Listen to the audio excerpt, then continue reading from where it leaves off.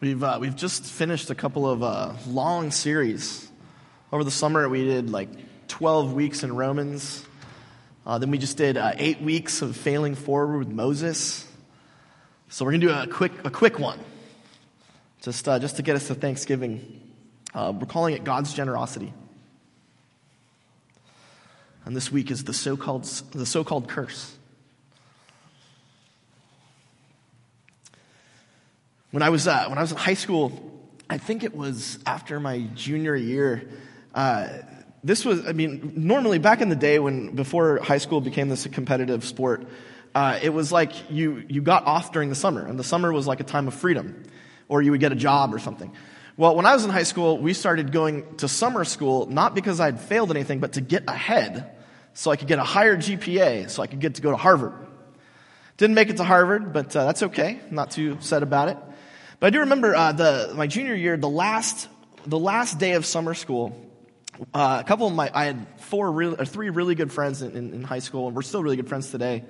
And we made a plan where we were going to ditch school and go to Disneyland. But we were good kids, and so we told our parents about it. We're like, "Hey, parents, we've done this. It's supposed to be fun. It's summertime. Can we please just not go to school this last day and go to Disneyland?" Parents were like, "Yeah, that's fine. No big deal." So we did, and we have this amazing day. Wonderful day. Really, really fun. One of the best days of my high school experience. I remember it was just one of those magical days where Disneyland just nails it. And we were going home, and so my buddy Jared dropped me off at home, and I walked in the house, and my dad says, "Hey, Tom, did Brad go to Disneyland with you?" I was like, "Yeah, Brad went to Disneyland. We had a great time." Brad, my buddy Brad Poon, he just an awesome kid, kind of a spaz, a lot of fun. He's like, "Well, it's weird because Brad's dad called, and he said he didn't know where Brad was, and the school, I guess, called him, and the school didn't know where Brad was, and so no one knows where Brad is." I'm like, "Well, no, he's in the car. He's about to get dropped off at his house." And my dad's like, "I think Brad's in for a lot of trouble." Dr. Poon, Brad's dad, was a very severe man. He really believed in sticking to your guns. And Brad knew that if he told his dad about Disneyland, his dad would say no. And he wanted to go, so he just did it. What a stud. He never told any of us. We had no idea. The whole day, he knew he was walking back into the jaws of his father. And he did it anyway. Well, we didn't see Brad for the rest of the summer. He disappeared. We were kind of worried that he was dead. But no, sure enough, on the first day of school, he showed up. Like, "Brad, where have you been?" He's like, "Oh, dude, my dad did not let me leave the house for a month." I'm like, "Oh, man, no video games, no movies, nothing." He sat in his room for a month to pay for his one day at Disneyland. And Brad looks at us and he goes, "You know what? It was worth it." That's a good punishment. Brad's dad knows how to punish. A good punishment is the punishment that takes away the thing you want most, right? And it shows you how severe your actions have been. So the thing that you love, that is torn away from you. And today we're going to see God punish.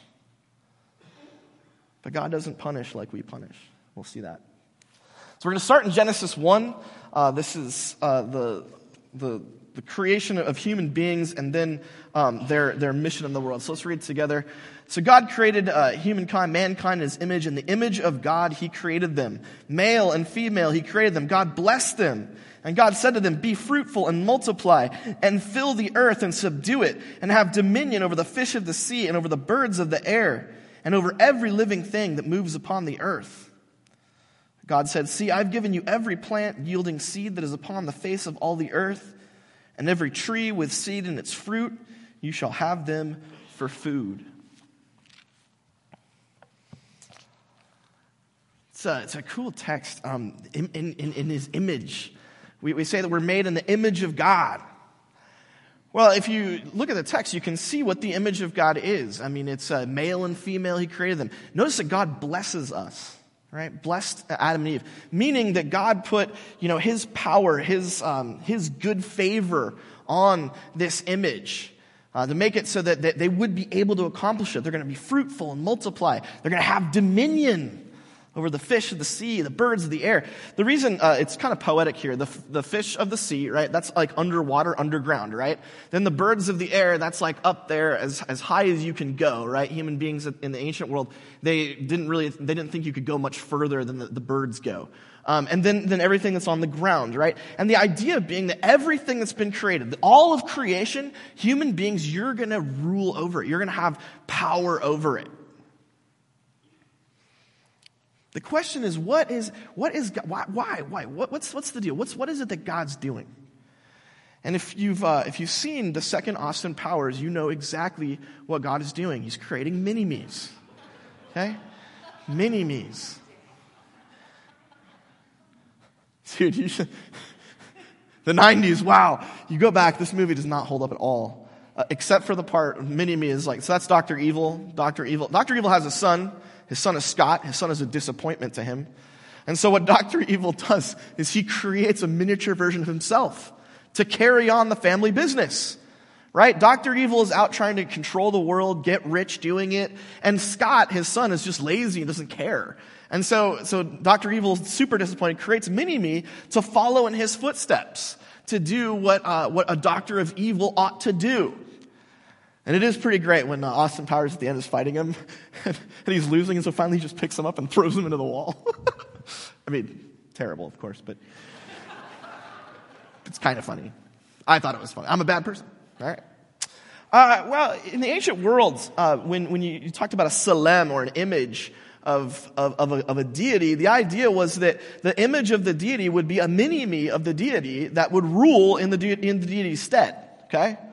So like if you went to, Babylon, and you were looking for the image of God, you would look for the king. The king was the mini-me of the god of Marduk or whoever, and this mini-me would act as Marduk acts. Okay? So if Marduk were there, he would be like, hey, let's kill the weak and favor the strong. And so Babylonian image of God, the Marduk's mini-me would do that. And so he was a terrible human being. And he really did. He went out and he oppressed the weak and he favored the strong, right? So the image of God is little mini-me's who take on the nature and character of the deity and represent that to the world. So when Yahweh says, the Bible says Yahweh created human beings, male and female, in God's image, it means that all humanity, not just kings, but every human being, every king, queen, we're all kings and queens. We're all called to be little mini-me's, going and being like God in the world. And what is God like? Next slide. God is the creator, the generous creator God. Right? God lives in eternity, Father, Son, and Spirit, first, second, third persons of the Trinity in endless communal love, and that love spills out into this massive creative event where everything in the world comes and we're all saturated by possibility, endless possibility, fabulous plants and animals and stars and sun. This whole universe is just a gift of God's generous creative power. And because God is gracious and generous, he expects human beings to be mini gods, mini gracious, giving, generous little beings. And what that will look like is we're going to go out and we're going to multiply, we're going to fill up the earth. That's why we're male and female, right? Because God wants us to procreate and fill up the earth. And then we're going to have dominion. We're going to cultivate the earth, right? We're supposed to rule, but we're supposed to rule like God. And just as God is generous and gracious, so also are we called to be generous and gracious, to fashion the world in the ways that would be pleasing to God. Well, you know the story. It's one of the most famous stories in all of history, where Adam and Eve, they're given this monument. Oh, that's the first thing your note sheets. Let's have a note. God asks humans to continue his generous cultivation of the universe. Universe, by the way, the Hebrew there for, it does say earth, but it also says world. I think that means that we should totally colonize Mars. I'm a big fan of colonizing Mars and going to space. We were watching The Martian last night. That's an awesome movie. And I think we should do that. Anyway. No, I really do. I really think that would be a continuation of the image of God. But whatever. Let's not fight about space exploration. Things don't go the way they're supposed to, right? The devil kind of working through a snake, right, tempts Adam and Eve. Eve bites. She's like, honey, this is good. He's like, you're right, it is. And now God's got to punish. God's got to...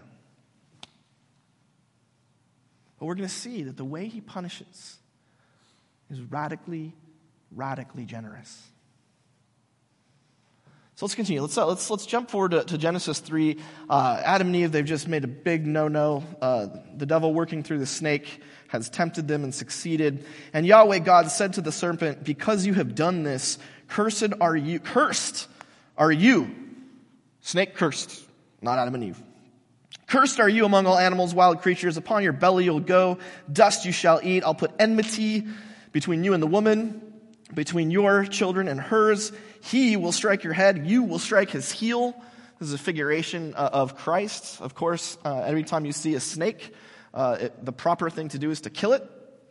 It is appalling that some of you have snakes as pets. You should be ashamed of yourselves. Snakes they were created to die. And ultimately, Jesus is the ultimate manifestation of this, right? Like when he defeats the devil, he's kind of smacking the head of the devil, and it's a prefiguration of that. So God curses the serpent, curses the snake. What does he do to us? Well, let's keep going. To the woman, he says, I will greatly increase your pangs in childbearing. In pain you shall bring forth children. I strongly disagree with this translation. The greatly increase is true, but the pain, the problem is that the word that gets translated as pain here, or pangs, is usually a term for emotional travail. Okay, it's usually a word always, except for in this text, according to the translators. It's always a word for emotional travail, of like psychological suffering. Okay. And I think if you look at the Old King James will say, I greatly increase your sorrows in childbearing, and in sorrow you will bring forth children. I think that's better than our modern translations, because what's going on here, and I want you to think about this, okay?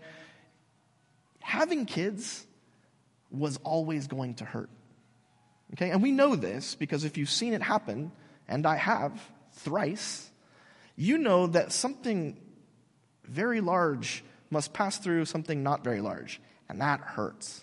Okay? That was always going to happen. Childbirth was always going to be painful. And this is, but now something's different. Okay? Something's different. What's happened is now the woman's being expelled from Eden, expelled from paradise, okay? And there, they were with God all the time, and everything was provided for them, and they had nothing to worry about. Right? Now they're going to be outside of the garden where there's lack, there's suffering, there's danger. A couple pictures here of some of the sorrows of childbirth.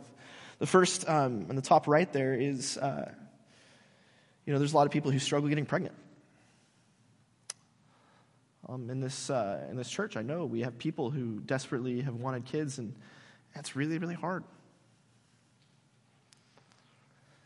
About 5 women every hour, I think, die in childbirth around the world. It's a very, very dangerous process. In the first world, we're inoculated from that to a fair extent, but even now, I mean, it's dangerous. And moreover, when you have a child, there's no guarantee that your child's going to make it. And women especially are very aware of the fragility of human life. And so I think what's actually happening is God's not saying this is going to hurt physically more. It was always going to hurt. I think what God's saying is once you're outside of paradise, once you're outside of the safety of this garden where everything's lavished on you and given to you, now what's going to happen is childbirth is going to be terrifying for you. It's going to be emotionally really difficult. It's going to be more dangerous for you.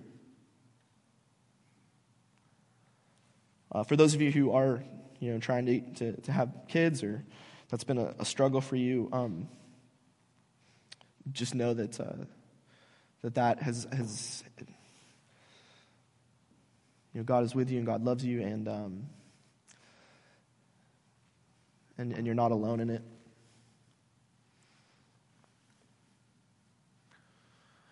I do have some happy news, though. Last night, 5:30 p.m., my brother-in-law, well, his wife, my sister-in-law, gave birth to a brand new baby boy. There he is. They would be sitting there, but she's recovering. Unnamed as yet. They're waiting. So it's been over 12 hours, no name yet. So if you have recommendations, text them to me. I'll send them over. I'm thinking Jehoshaphat. Because you want a good, Old Testament name. I think Jehoshaphat's really good. Yeah, better than Marduk. Don't call your kid Marduk, right? The first thing your note sheets, though, is... Wait, where's the note sheets? Oh, not yet. Okay, you're right. Okay, so that's the first thing. Childbirth, scary, emotionally, tough. What's the second thing? All the favorite texts for feminists. Your desire shall be for your husband, and he shall rule over you. Here's my point, though. My point is, this isn't a curse, okay? God's not saying, I'm doing this to you. He's like, here's what I am doing. I'm kicking you out of the garden. But once that happens, this is what's going to happen to you. I'm not telling you, I'm not putting man to rule over you. I'm not forcing you to want, to have a desire for your husband. I'm just telling you this is what's going to happen, okay? And the reason is, once you're away from the garden where everything's lavishly provided for you, guess what? Survival is going to be hard. Okay? And it turns out that you're probably just physiologically not going to be equal to the task. Okay? From a physiological perspective, even though I know that it's no longer popular to say this, it's true. From a physiological perspective, in general, men are stronger than women. Okay? They're more capable of doing physical labor than ladies. Yes, it's not always the case. Yes, my wife could totally beat me up. I get that. But honestly, if we really threw down, I bet I could take her. I'd have to go fast because she has way more endurance. But if I got one solid hit in, I think I could do it. I'm not going to try it, but that's possible. And because that's possible, that's why next slide here. Samuel Colt invented guns. Okay, all right. This is Erin. She's practicing for our next argument,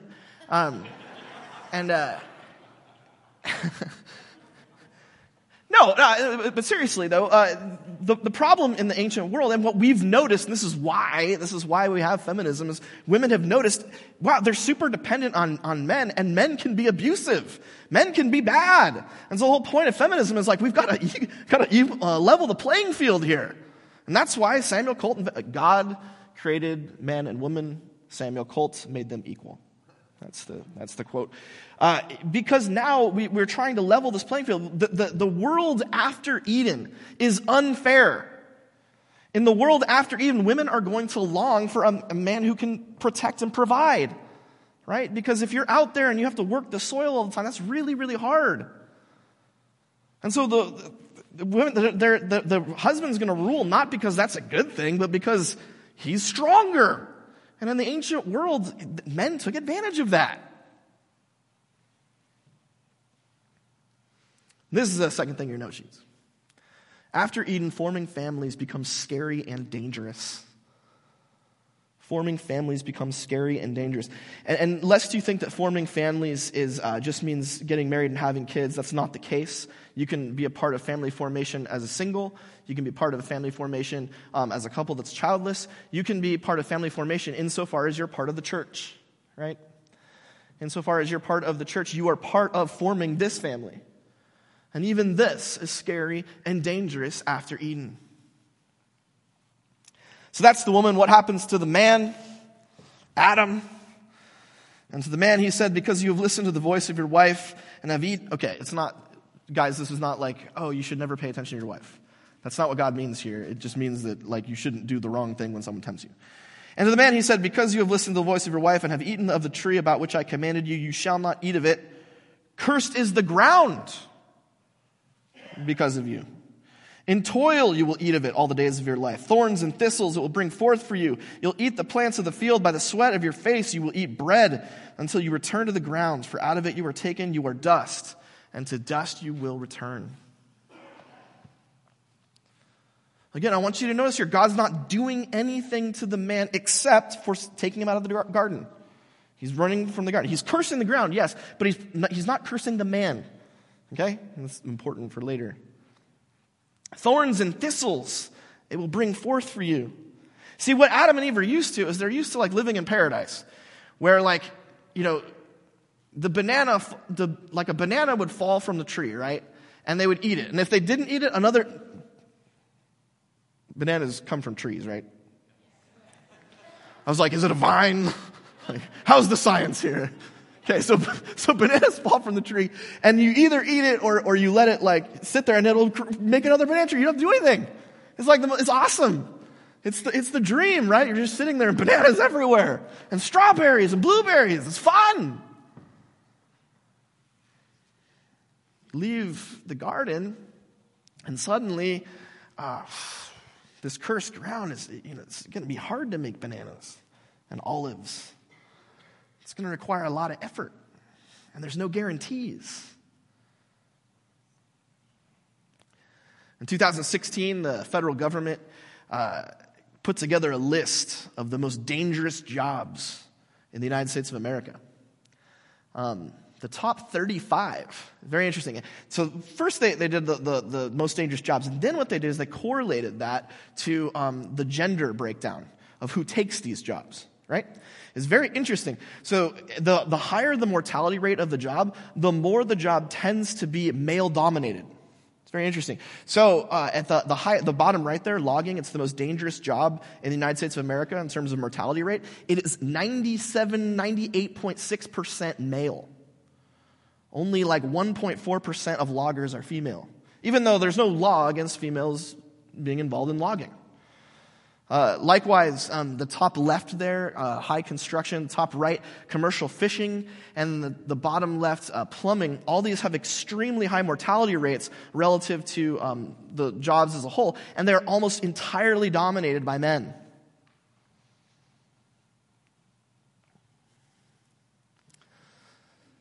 And the reason is that when push comes to shove, just the way that people self-select. I mean, here in America, anyone can be anything, right? But women tend to select away from these jobs, and men tend to select towards these jobs because men have recognized that in general, they're the ones who are going to be able to do it. And in Eden, it would have been great. You know, you would have just, if you wanted to go fishing, you'd be like, fish, come. And the fish would jump and you'd just eat it, right? You know, if you wanted to cut down a tree and make a house, you'd be like, tree, drop. Like, tree, house. I mean, that's kind of how it was. But as soon as the ground gets cursed and as soon as they're out, it gets really, really scary and dangerous. And that's the next thing in your note sheets. After Eden, cultivating the earth becomes scary and dangerous. Cultivating the earth becomes scary and dangerous.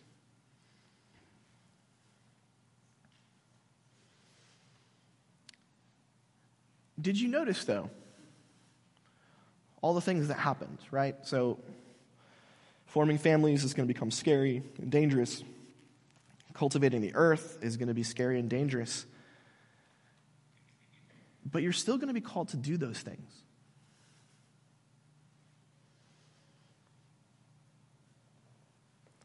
When God created humanity, He gave us a special mission, a task, to be His mini-me's, to go out and to fill up the world with families and to cultivate and make beautiful the world that we live in, to protect and develop and make it wonderful. And when humanity is at its worst, when humanity does the one thing that God says don't do, when God's got to take out the punishment, instead of taking away our mission, He just made it harder.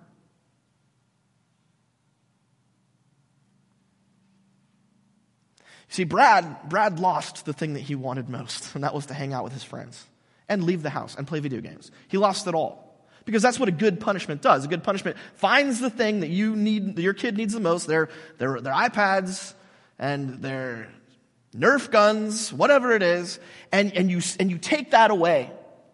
And that shows them how serious you are. What God does instead is he does not take it away. Instead, what he does is he puts a barrier in between us and what we're called to do.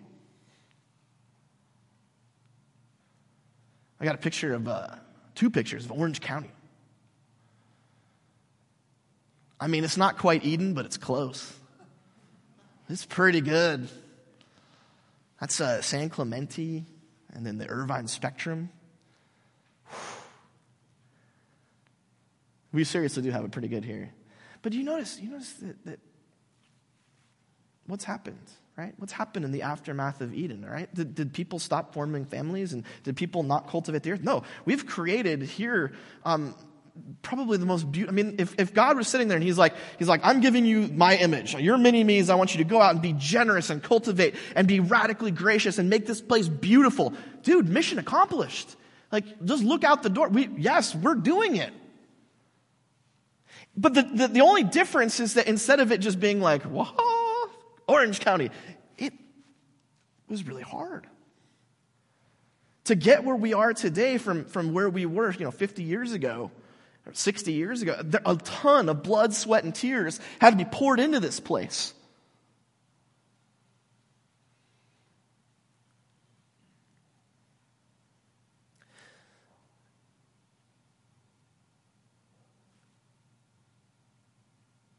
In a way, that's kind of a blessing.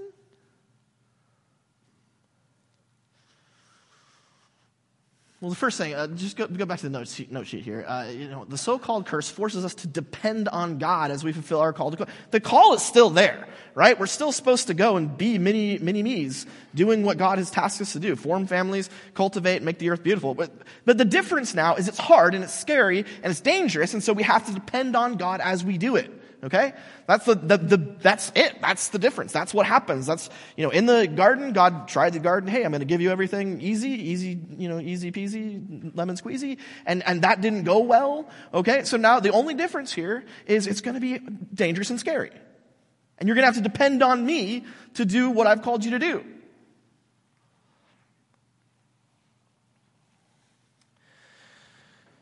After 3 years, I finally finished my manuscript for the commentary on 1st, 2nd, and 3rd John. I turned that sucker in, 94,132 words on Friday. I'm terrified because I'm figuring my editor's going to be like, rewrite the whole thing. In which case, I'm probably going to jump off a cliff.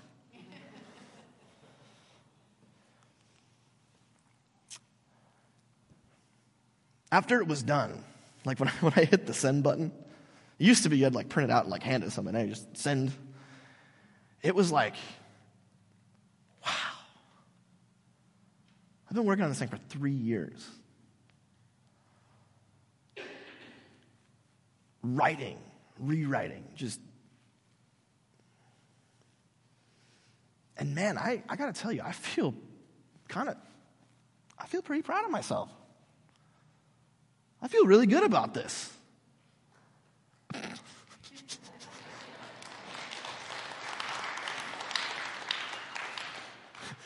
Don't worry, about 35 people will buy it, so big win.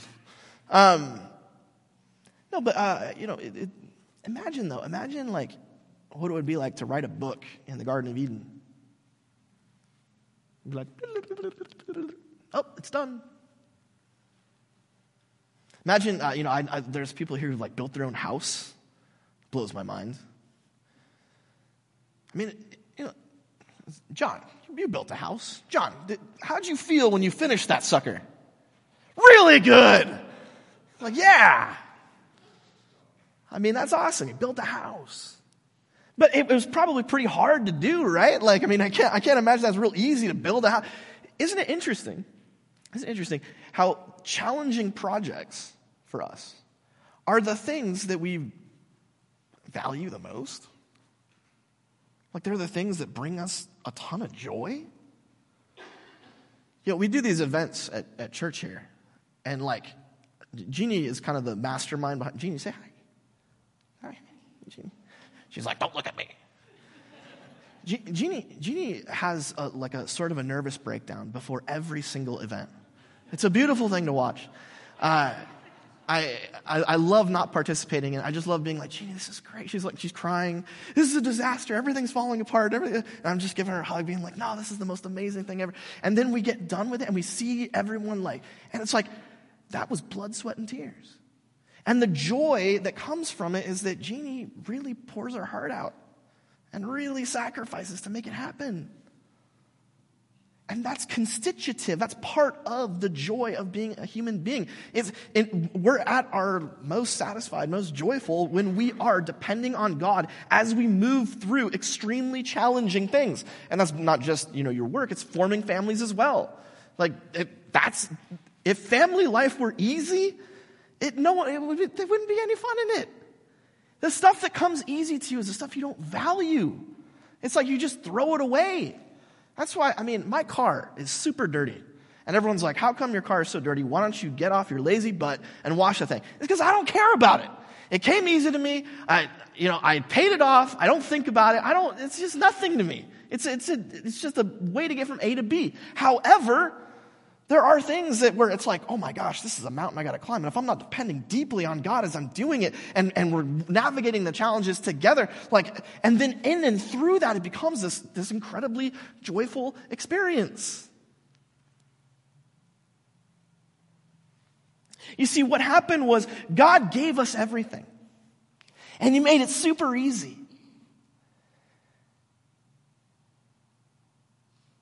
And we just threw it away. And instead of punishing us, instead of taking away joy, instead of taking away satisfaction, God is exceedingly generous. And so what He does is He's like, I got a better plan for you.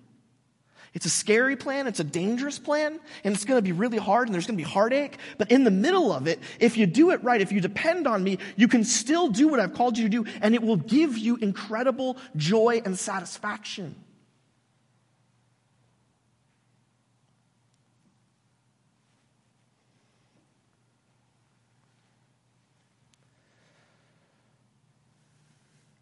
So we're called to cultivate. I hope you've noticed when I say cultivate here, I don't just mean like working the land, and I don't think God did either. God does curse the ground and make life hard, but I think that really what's going on there is He's just making it difficult to accomplish the task of ruling over in a generous way. And that means anytime you're adding value to the world, you are cultivating it. You're part of the image of God. You are doing what God has tasked you to do. So you don't have to make a garden to be doing what you can do a lot of different things. So you write books, you can teach, you can make a lot of money and then give it away. You can there's all kinds of fun, crazy things that y'all do. And those are all wonderful things. Family formation and any sort of value-adding work is part of cultivating the world. It's part of fulfilling your image as an image bearer of God. And so you've been called to cultivate. Maybe just a couple gut check questions to see if we're actually fulfilling this the way God's called us to do it. So the first question is this. What have I done that I'm most proud of, and how hard was it? Very few people are going to be like, you know what? When I really, probably the best time of my life was after I finished Spider-Man on the PlayStation 4, and I got a platinum trophy.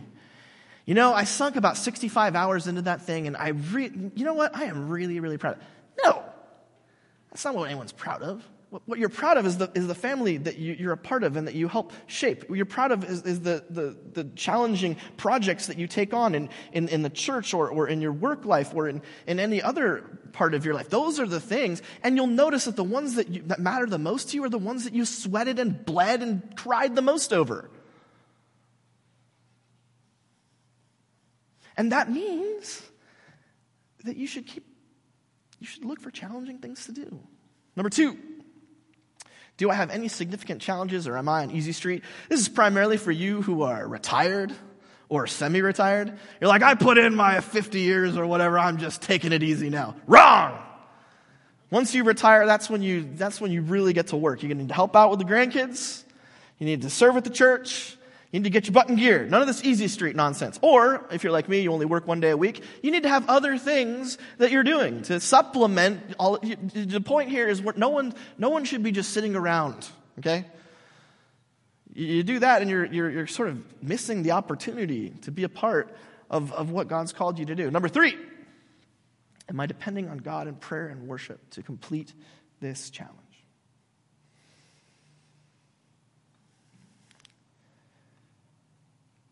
I talk to a lot of people. Usually it's when things are going really badly that people call me. And that's a good thing. It's part of the job.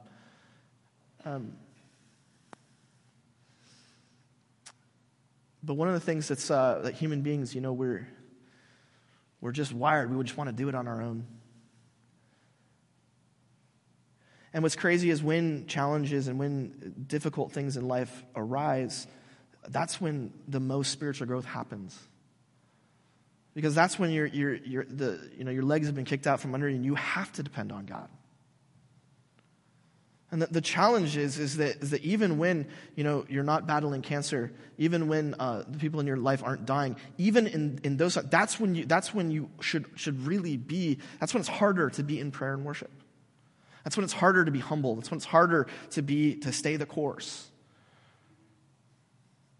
Everybody prays when they're dying.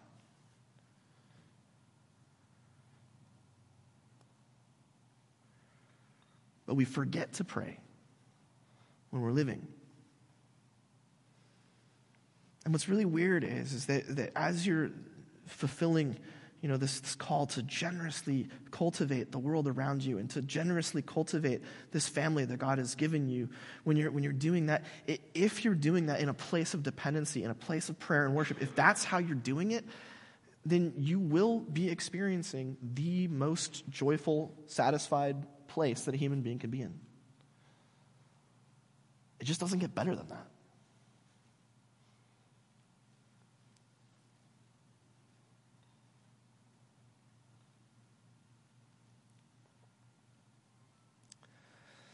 So this week, with God's generosity, the so-called curse, even in punishment, God's radically generous to us. And he calls us to be radically generous.